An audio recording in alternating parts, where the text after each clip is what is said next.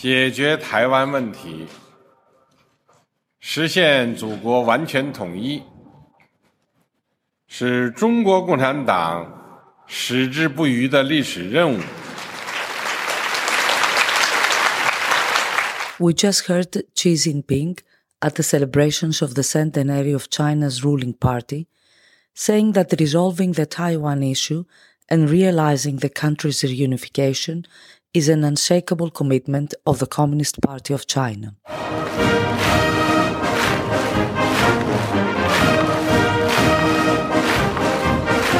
The West increasingly sees China as a threat. As Secretary General Jens Stoltenberg said regarding NATO's policies for the decade, it will address China for the first time and the challenges that Beijing poses to our security, interests and values.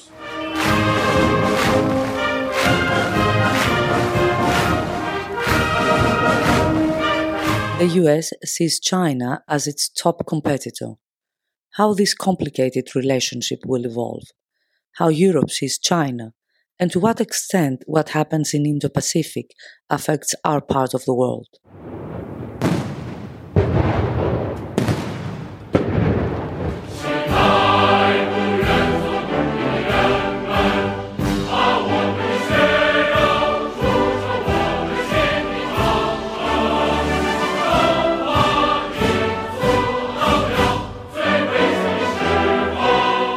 To discuss these issues, we have with us at T-Cosmos podcast Dr. Ben Schreier, Executive Director of the International Institute for Strategic Studies in Europe. Thank you for being here with us today. I would like to ask with a very basic question. It seems that US-China relations are at a very low point. Why is that? Well, I think they are at a very low point because it has become quite obvious to the United States, but also a lot of other countries in the Indo-Pacific, but increasingly also in Europe, that China is really trying to change the international order in ways that are not, in line with US and other interests, whether that has been China's behavior in Hong Kong, whether that has been China's behavior vis-à-vis Taiwan, whether that has been China's behavior in other parts of the world, plus some highly problematic trade practices, high levels of espionage. So what we really are now seeing is an increasing US-Sino strategic competition. And this is why the relationship has gone from a rather, benign understanding about differences in the past to a more conflictual relationship. The war in Ukraine has overshadowed everything else in the past, and we haven't paid so much attention, but it seems there was some tension in the South China Sea. Do you see things escalating, or it was just a tick? In the Pacific, you have relatively high level of tensions, particularly when it comes to the Taiwan Straits. I don't think that we are yet at a point where, an escalation to a military conflict is likely, even though we can never exclude it because of accidents and other forms of miscalculations on either side. But certainly from an American point of view, but also from the point of view of countries such as Japan and Australia, but also probably India, the Ukraine conflict has not taken away, the central challenge posed by China to the regional and, in fact, the international order. We have some protests now in China nowadays that started because of COVID restrictions, but they have other underlying tensions. They hide other underlying tensions for sure.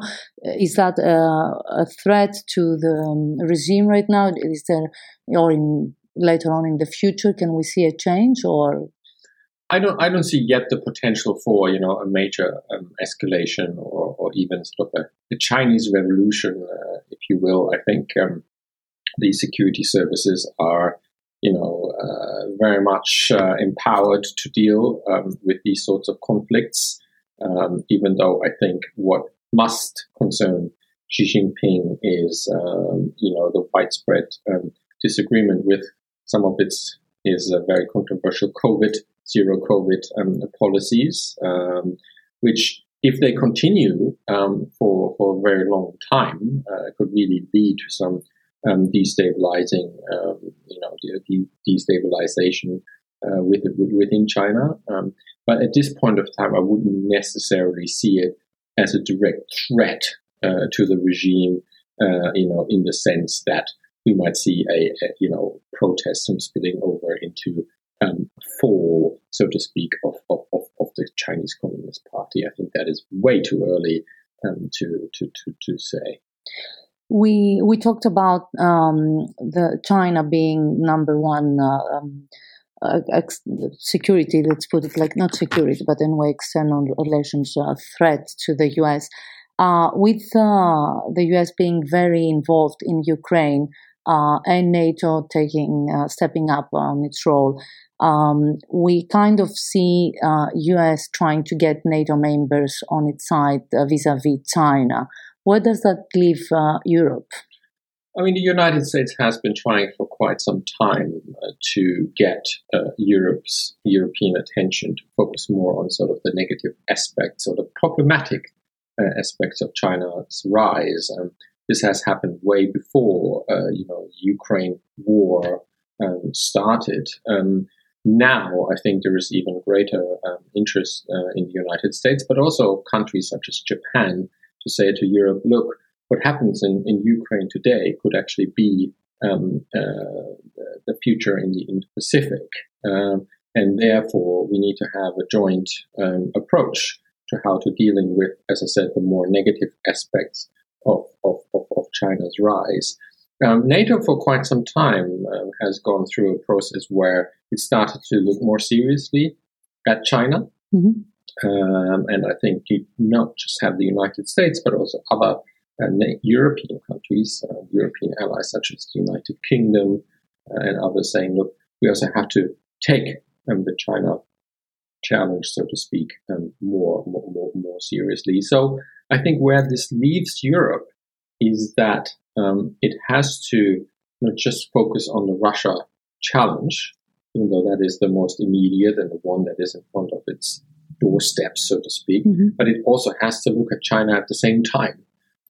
Because if you think in sort of pictures, you can think of Russia as sort of a hurricane in international affairs, but you should think of China as sort of the climate change in terms of the scale and the magnitude of China's ability to change the international order if Western countries and other like-minded allies do not, put some limits on what China can do.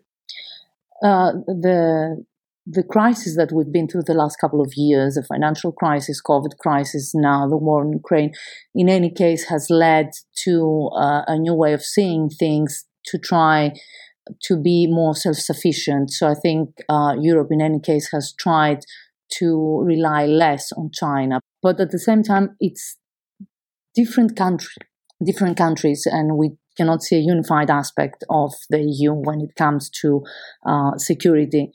So my question is, if they decide to see China as, let's say, an adversary, and at the same time we don't have the military capability, doesn't that leave the EU in a vacuum kind of situation between the US and China? Yeah, I mean, I think it's important to get the terminology right. So the EU and Europe and even the United States is not yet talking about China as an adversary or an enemy. It talks about China as a strategic competitor, which is important also change in language.